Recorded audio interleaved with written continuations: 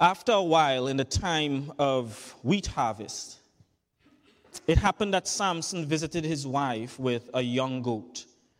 And he said, "Let me go in to my wife, into her room," but her father would not permit him to go in. Judges chapter 15. Her father said, I really thought you thoroughly hated her, therefore I gave her to your companion. Is not her sister, her younger sister, better than she is? Please take her instead. And Samson said to them, "This time I shall be blameless regarding the Philistines if I harm them." Then Samson went and caught 300 foxes and took torches, turned the foxes' tails, tied it on their tails, and put a torch between each pair of tails. When he had set the torch on fire, he let the foxes go into the stranded grain of the Philistines and burnt up both the shocks and the standing grain, as well as the vineyards and olive groves. Then the Philistines said, "Who has done this?" And they answered, "Samson, the son-in-law of the Timnite, because he has taken his wife and given her to his companion." So the Philistines came up and burnt her and her father with fire. Samson said to them, "Since you would do a thing like this, I will surely take revenge on you, and after that I will cease." So he attacked them hip and thigh with a great slaughter. Then he went down and dwelt in the cleft of the rock of Etam. Now the Philistines went up, encamped in Judah, and deployed themselves against Lehi. And the men of Judah said, "Why have you come against us?" So they answered, "We have come up to arrest Samson, to do him as he has done to us." Then 3,000 men of Judah went down to the cleft of the rock of Etam and said to Samson, "Do you not know that the Philistines rule over us? What is this you have done to us?" And he said to them, "As they did to me, so I have done to them." But they said to him, "We have come down to arrest you, that we may deliver you into the hand of the Philistines." Then Samson said, "Swear to me that you will not kill me yourselves." So they spoke to him, saying, "No, but we will tie you securely." That's funny.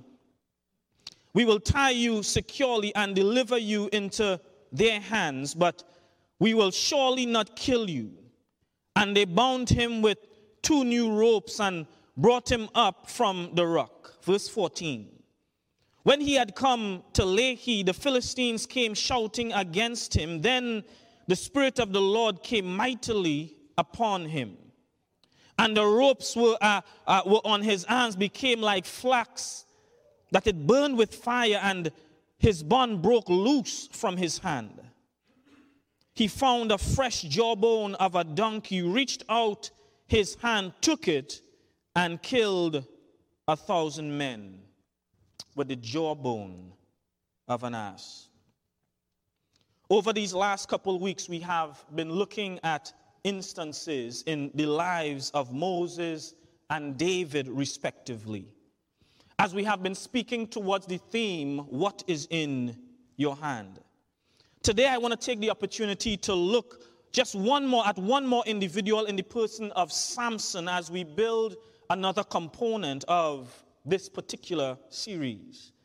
With Moses, we saw the magnitude of the task before him with what seemed to be meager tools, yet God would show his power and might by making Moses' rod a symbol and testimony of God's ability.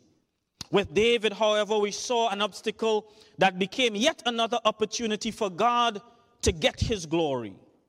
As David faces the giant Goliath, unlike Moses, David does not flinch at the prospect of what is in front of him.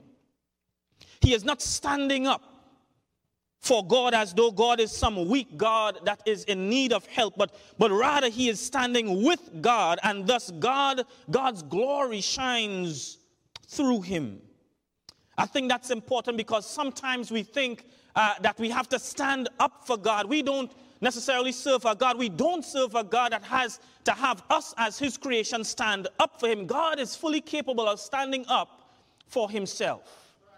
So when David stands, he doesn't necessarily in our terms stand up for God inasmuch as he stands with God.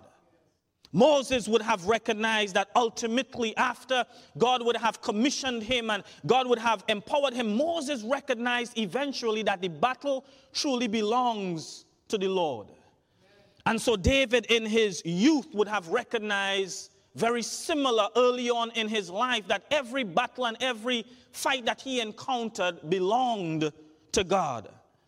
And so though he stood, he didn't stand up for in our terms, but rather he stood with God.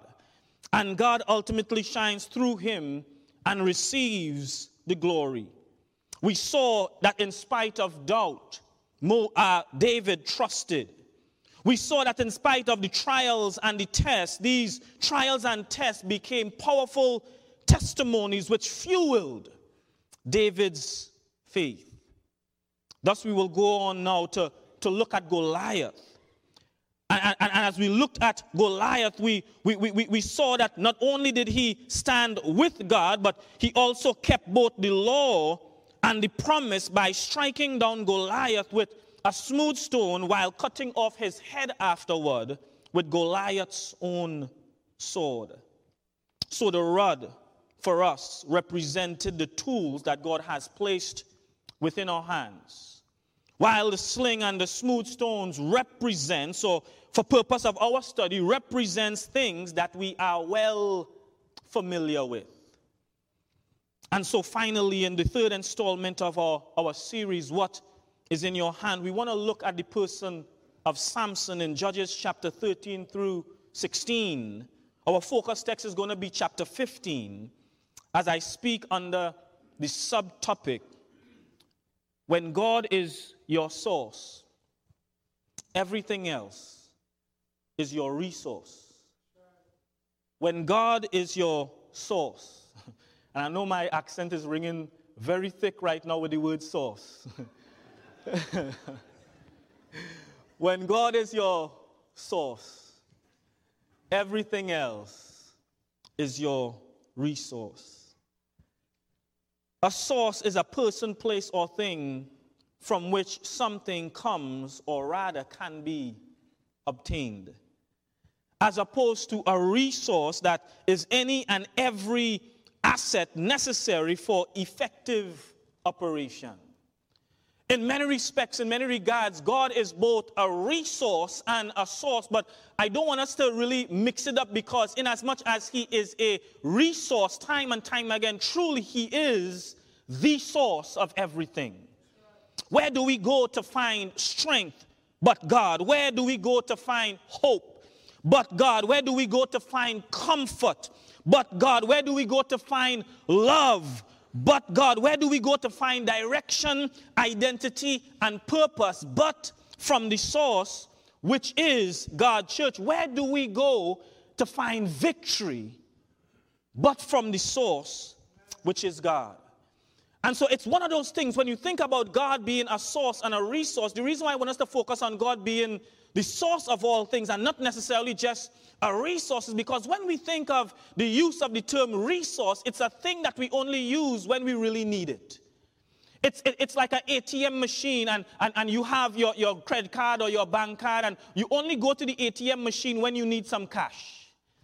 But when we think about God being truly a source, the source of life, the source of light, the source of righteousness, the source of humility, the source of everything that we need to sustain ourselves, we become dependent on God every single minute of every single day.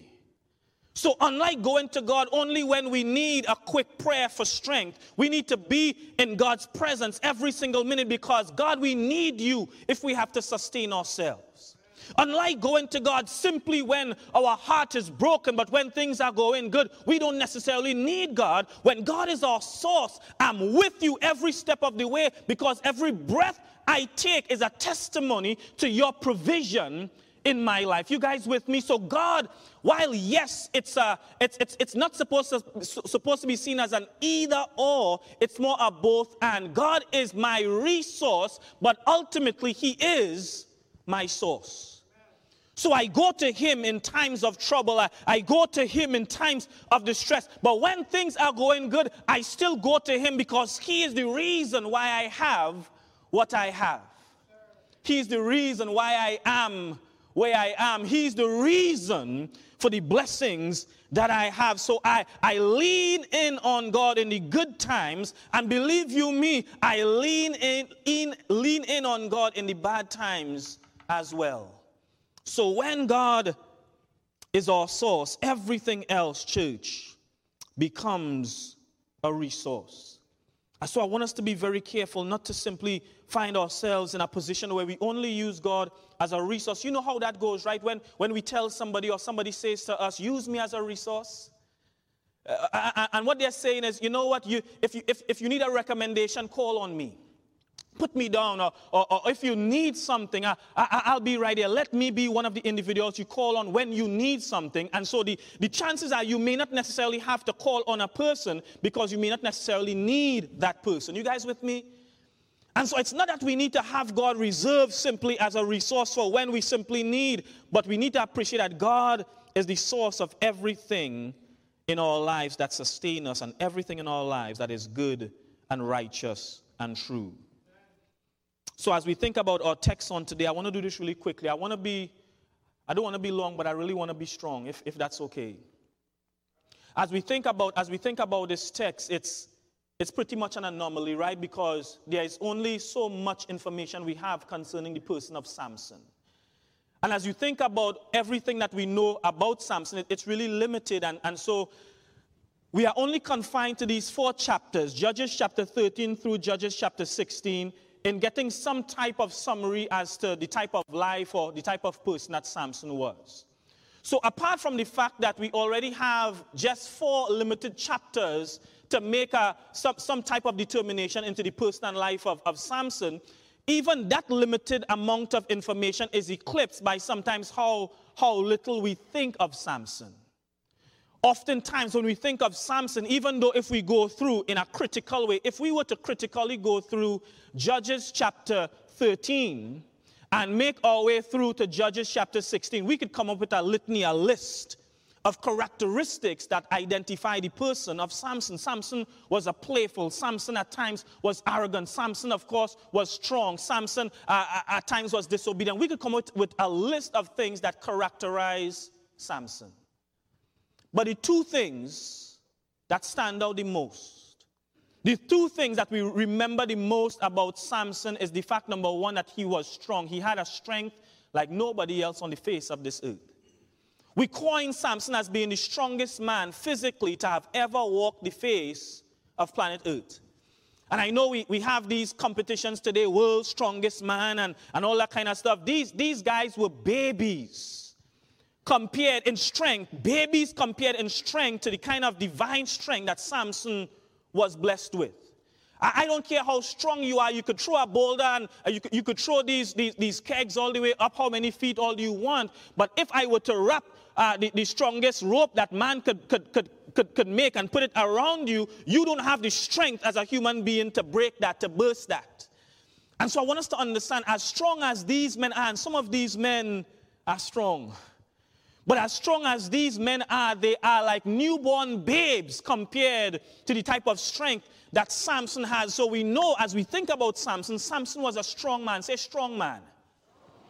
And in as much as he was a strong man, the second thing that we identify about Samson is his feelings when it comes to Delilah. Tell me I'm wrong. When you're in kindergarten or in Sunday school, we teach the kids about Samson and his strength. When you get a little older and you get to middle school or high school or you become a young adult, that's when you now teach the kids about Samson and Delilah. Funny how that works. It's kind of the same thing with David. When we teach kids about David, we teach them about David and Goliath, but it's when they get a little older, do we teach them about David and Bathsheba? So two things ultimately stand out about Samson: his strength and his sin. And sadly, this is just the world that we live in. Sadly, the things that are magnified the most in life is not oftentimes our strength, but our weakness. If we're honest with ourselves, we'll testify to the fact that sometimes the things that people remember and bring up the most about us, if we, some of us have those type of pasts. Some of us have some history. Some of us didn't come from a good, strong family upbringing, so we did some stuff growing up. Anybody here ran away from home because you wanted to go and have a good time with friends? I'm not asking you to raise your hand. Just tap your toes, move your toes or something. Anybody here, you had a drink in a bottle that was not supposed to be alcoholic, but while you were sipping, you were getting vibes, you were getting a nice head? Anybody here? Anybody here ever found themselves doing things that they know they weren't supposed to be doing and they had to do it in secret because if mommy or daddy found out, your buttocks was going to be red for a few days? Anybody here? I'm just trying to say something. I'm trying to say something, Scott, that sometimes we come with a past and at the end of the day, we encounter God, we encounter Christ, and we make that change. But sometimes people don't see the change. What they see is the person you used to be.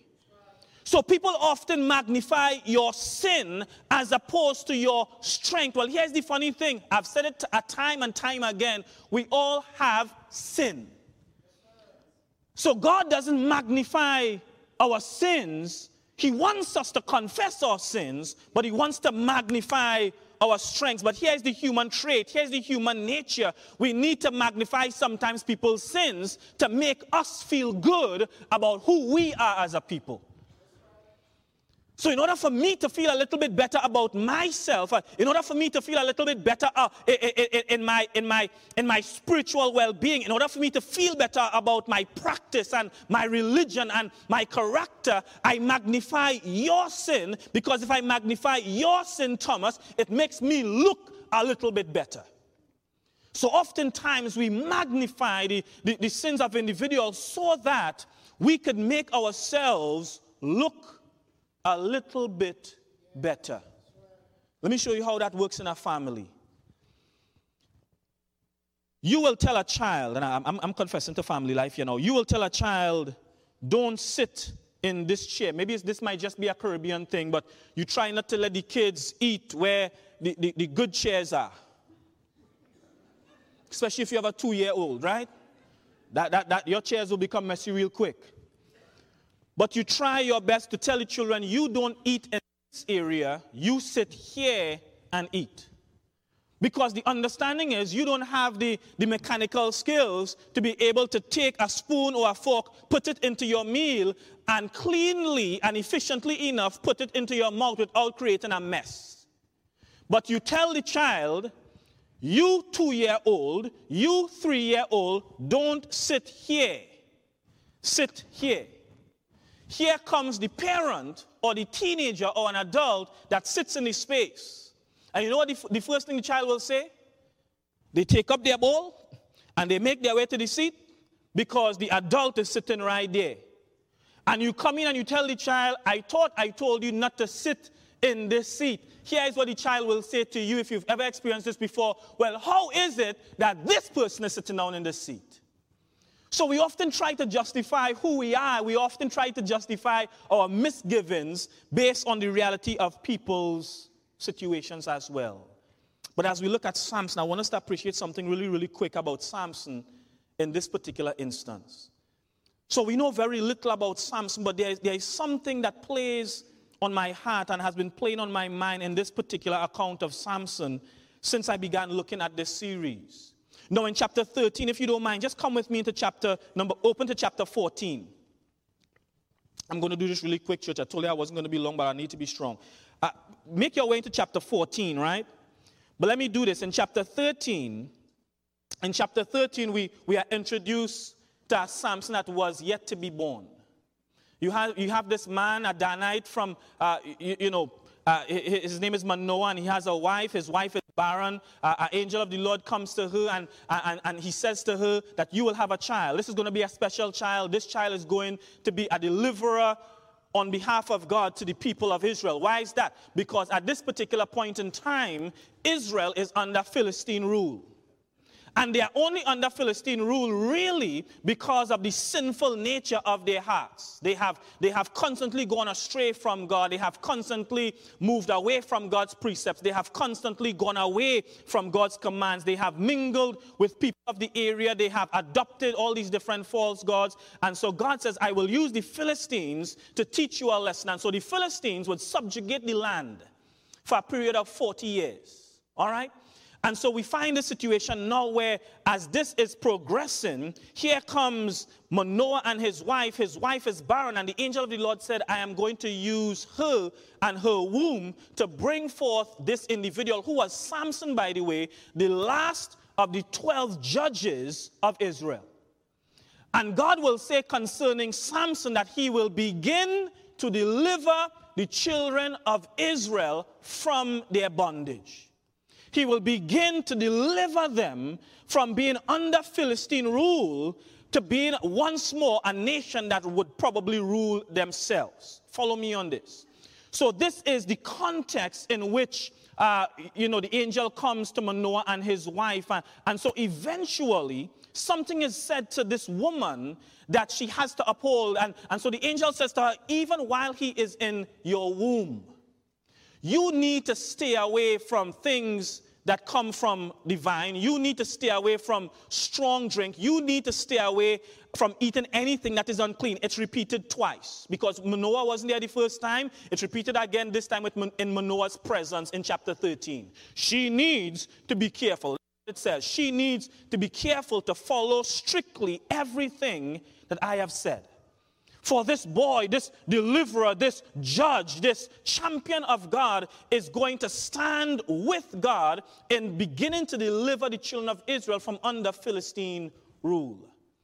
And so we begin to get a glimpse a little bit into Samson's purpose and his person. But in chapter 14, and here's what I want us to see really quickly before we move into our text. In chapter 14, what we begin to see, if you move from chapter 14 into chapter 15, into chapter 16, Samson apparently had a little issue with choosing a certain type of companion. He loved those foreign women. And by foreign here, I know when I say foreign to us in our context, it might have a little bit different connotation, but the idea of foreign here is anyone that was outside the nation of the Jews. And so if you weren't a Jew, it didn't matter what nation you came from, you fell under a class called Gentiles. So Samson had an eye for these Gentile women. But in chapter 14, here's what I want us to see, because ultimately we think that this was a major misgiving, and it would have led ultimately to his downfall in chapter 16. But I want you to notice something really quickly as I build my case hurriedly. In verse 1 of chapter 14, are you there with me? Please tell me you're there. I'm going to do this. I'm going to try and do this really quick. Now Samson went down to Timnath and saw a woman in Timnath of the daughters of the Philistines. You guys with me? So he went up and told his father and mother, saying, I have seen a woman in Timnath of the daughter of the Philistines. Now therefore, get her for me for a wife.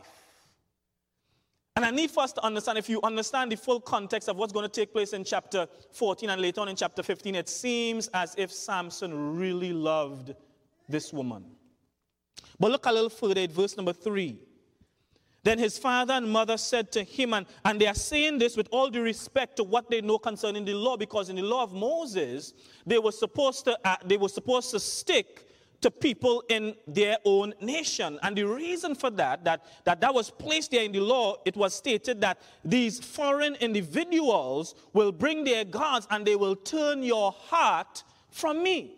So case in point, Solomon had 1,000 wives, many of whom were from foreign nations. And so Solomon gave into idolatry even in his own life. So it's not as if to say that you didn't have individuals being married to these foreign people and God striking them down. No, but God is saying the reason why I don't want you to intermarry is because these people will draw your heart further and further away from me. But notice this. Then his father and mother said to him, is there no woman among the daughters of your brethren or among all the people that you must go and get a wife from the uncircumcised Philistines? You guys remember that statement, uncircumcised Philistine? Last week when we looked at the statement that David made concerning his conviction to slice this man's head off.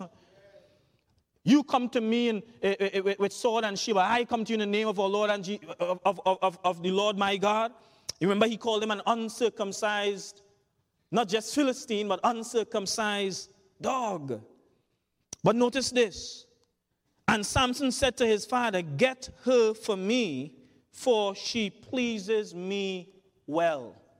Verse 4, and I'll be done. I'll go straight into my text after this. Verse 4. But his father and mother, you guys in verse 4?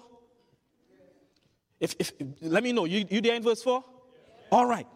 But his father and mother did not know it was of the Lord that he was seeking an occasion to move against the Philistines, for at that time the Philistines had dominion over Israel. The New Living Translation will put it this way: they did not realize that the Lord was at work in this. So I need for us to appreciate at least what is going to transpire right here in in chapter 14 and chapter 15. There seems to be a strong implication and indication that God's hand is in this. It's a plan that Samson is trying to follow through with. Whether it's a plan that he himself came up with or whether it was divinely given, the scripture allows us to recognize what's transpiring in chapter 14 and chapter 15 with his connection to this Philistine woman is something that God has a hand in. You guys with me? What happens is really quick. What happens is that he was supposed to marry this woman. And ultimately, his father and himself put on this feast. It's supposed to last 7 days. But on his way down, the first time he encounters a lion, and the scripture would say that the Spirit of the Lord was mighty upon him, and he slayed the lion with his bare hands. And on the way back, he went to see what was going on with the carcass of the lion. And as he peeped in on the carcass of the lion, he saw that there was honey formed in the carcass of the lion. And so he would take some honey, he would eat it, it would be good, he would go, he wouldn't tell his parents anything, he would go and he would give them some of the honey to eat as well. So he came up with this riddle. And he said to them, listen, if all of you who are here could answer this riddle, I will give each and every single one of you 30 changes of clothing each. But if you can't answer this riddle, then you will have to give me 30 pieces of clothing each. And the riddle was seemingly simple, but they couldn't get it. It was out of the eater something to eat, out of the strong something sweet. It baffled them for days. Until eventually what they did is they threatened the young lady, if you don't find out what the answer to the riddle is, we will kill you and your father. So she gets in there with Samson, and ultimately Samson gives her what the riddle is. And on the last day of the feast, before the day is through, they say, what is stronger than a lion? What is sweeter than honey? And Samson utters the words, you would not have known that had you not plowed with a next man's heifer. I just love the King James language on that. In other words, if you didn't mess with my wife in a wrong way, you would not have received the answer. And so he goes and he finds some Philistines nearby, and he slaughters them, and he gets their clothing and he throws it at these individuals. But he's angry, and so he leaves the house, he leaves their presence, and he goes away to his father's house for a time. In chapter 15, he makes up his mind when the time was right, he was going back to be with his wife. But now his father-in-law, would-be father-in-law, gives his wife to who would have been Samson's best man. I was going to make a statement on that, but I'll leave that alone. Watch out for those best men. But here's the scene. Samson gets angry. And so rather than take it out on the people, he says, I'll do some mischief. I just want you to watch this. Just watch this. I promise you, just watch this. So he gets these foxes and he puts them in pairs. He takes some torches and he lights them and he sends these foxes ablaze throughout the fields and throughout the orchards and throughout the vineyards. Everything is burned up. And so the soldiers of the Philistine soldiers, they come back now and they inquire who did this. They find out it's Samson, but why did he do it? It's because his would-be father-in-law gave his wife to somebody else. So what do? They kill his wife and father-in-law. Samson gets ticked off. All right? Samson gets ticked off. But in as much as he gets ticked off, now the soldiers have decided that we are going to get the Israelites to go and get Samson to bring him to us because we want to do to him what he has done to us. Watch this. So no sooner did Samson realize that they were about to kill him, now he faces off with the Philistine army. Right? Samson is the strongest man to have ever walked the face of the planet Earth. He didn't necessarily need anything in his hand, I believe, to slaughter anybody. But the only tool that he would have seen fit to use at that particular point in time when he is facing these Philistines, we know that he slaughtered at least 1,000. That's what it said, but I'm pretty sure there were more than just 1,000 Philistine soldiers that were there present to subjugate him. Watch this. Of every single tool that he could have pulled out, he could have rafted one of the soldiers and taken away their sword. He could have pulled one of the soldiers and taken away their spear. But of all the tools that Samson would have used in his hand to slay and to kill these 1,000 soldiers, he would have looked down and saw a carcass of a donkey. He grabs the jawbone of the donkey and he uses the jawbone of the donkey to slay 1,000 Philistine soldiers. Moses had a rod in his hand. David had 5 smooth stones and a sling. Samson takes up the jawbone of a donkey to fight against steel and spear and arrows. With Moses, we saw that the rod represented every single resource that God has placed within our hands to do what God has set out for us to do. You guys with me? I'm done. With David, we saw that the 5 smooth stones and the sling represented using things that you are well familiar with. Stop trying to do things that other people are doing. Stop trying to use things that other people are using. Find that thing that you are comfortable using and use that to God's honor and to his glory. But now we have the jawbone of a donkey. That represents for us, for all intents and purposes, for our class, that represents using ingenuity and thinking. Because sometimes you don't necessarily have the tools. Sometimes you don't necessarily have the thing that you might deem worthy to fight your fight or to work your work. Sometimes you have to think and be inventive. Who would have thought 3 years ago that we would have been using Zoom for worship? Who would have thought that now we have to think of different ways to try and keep brethren together? Who would have thought that now we have to think outside of the box? What do you mean, brother, that we don't only have to meet on a Sunday morning?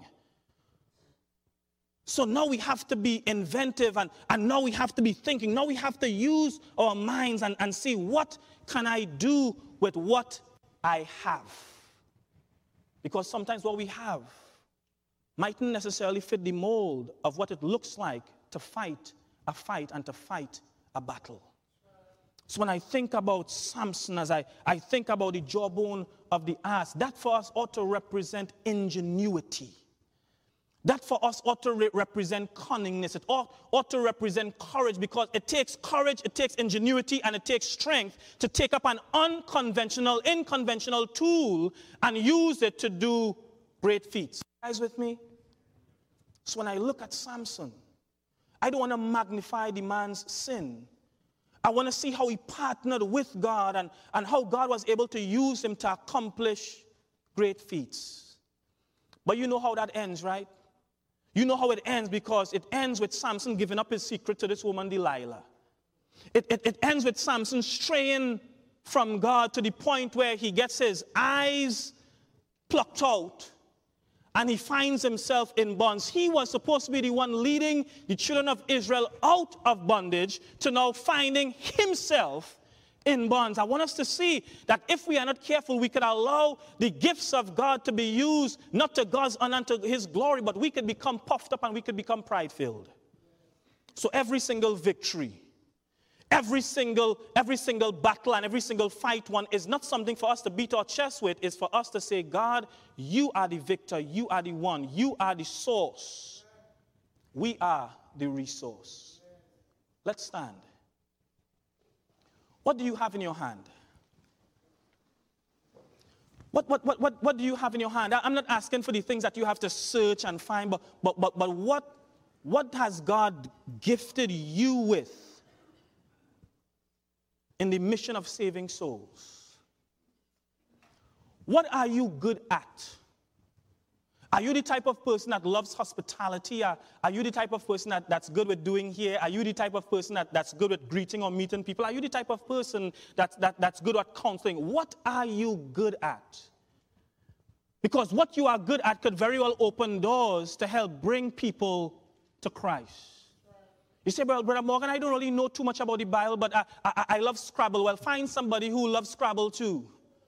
Brother Morgan, I really can't speak as well as some of my other friends who've grown up in the church and their families have grown up in the church, but I like to play disc golf. Well, find somebody who plays disc golf too, who is not a member of the, and there could be a member of the church that's struggling, but find somebody who is not a member of the church who likes disc golf too and help bring them to Christ. Whatever you are good at. You guys with me? Be willing to use that. And then finally, sometimes we don't have the necessary tools or resources directly in our hand. Pray to God for innovation. Pray to God to bless you with the vision. And I know, I'm going to say this. I'm on TV, so I'll say this anyway. I'm already, I'll say this. Traditional church loves tradition. So anything that looks as if it's going against tradition, you will have people saying evil against it. Special times calls for special people, calls for special plans, calls for special initiatives. You remember when Zoom now started off for worship? You had some people that was probably saying that all of us who are participating in Zoom worship is going to a devil's hell. You guys remember that? You remember when this church used to have 2, maybe 3 services? And when you move from having 2 services to just 1 service, I could tell you there were probably some people that were saying that this church is on the decline. They are going to a devil's hell because they are taking away service as opposed to adding more. You know what I'm saying? So at the end of the day, sometimes you have to do things that are innovative so that you could accommodate the time and the people that you are trying to connect with and you are trying to build. And so that calls for innovation. When you and I see somebody trying to be innovative, pray for them. If you think that you have something that you want to do and you don't think you have the resources to do it, pray to God for the innovativeness to be able to accomplish that thing. And if you need help, talk to the elders. They will supply you with whatever you need. I'm just kidding.